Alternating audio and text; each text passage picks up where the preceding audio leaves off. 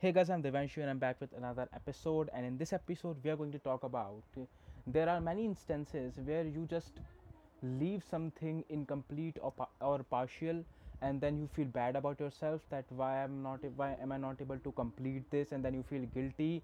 Then you feel that you have wasted a lot of time, and then you move on to some other task or a skill or a learning journey, and then you do the same thing, and then you feel the same again. So how to overcome this? So we are going to talk about this in this episode. So without further ado, let's get started. The number one thing which you have to understand is that why is this happening.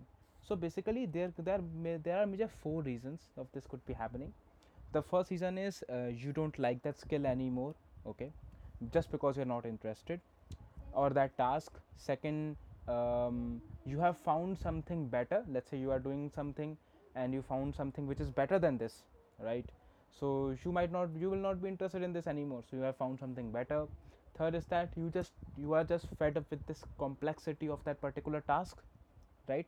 You are just fed up that this has so much to do, right? So these three basically are the major reasons that this is happening. Now, is it a first let's understand, is it good, is it bad? The answer is not yes or no, it's not binary, it's yes and no. So what I would reduce it is that if you are leaving something because it's complex and you can't do it because of its complexity, then it's not justificable. Because if you are willing, because if you have taken up a task, you should be able to complete it. But that's again my perspective, you can totally leave it, it's totally your choice, but that's how I process my thoughts. And the answer of no, it's not bad, is that you have not feared, you have not you don't have any fear from complexity, but you are just not interested in it anymore and you find something better. Now, what is the best possible solution or the best approach to this scenario? So let's say you are doing task A, okay, and you got interested in task B, okay, and what you are currently thinking is that I would stop doing task A, and then I would devote all of my time to task B. Now what I propose here is, instead of doing this, let's say there is 100% of your time, instead of putting 100% of your time in task B, put 80% and the rest 20% to task A.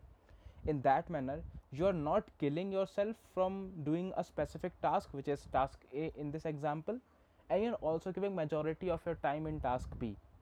So I generally relate with, you can relate it with skills. So let's say you are learning Photoshop and then you are interested in video editing.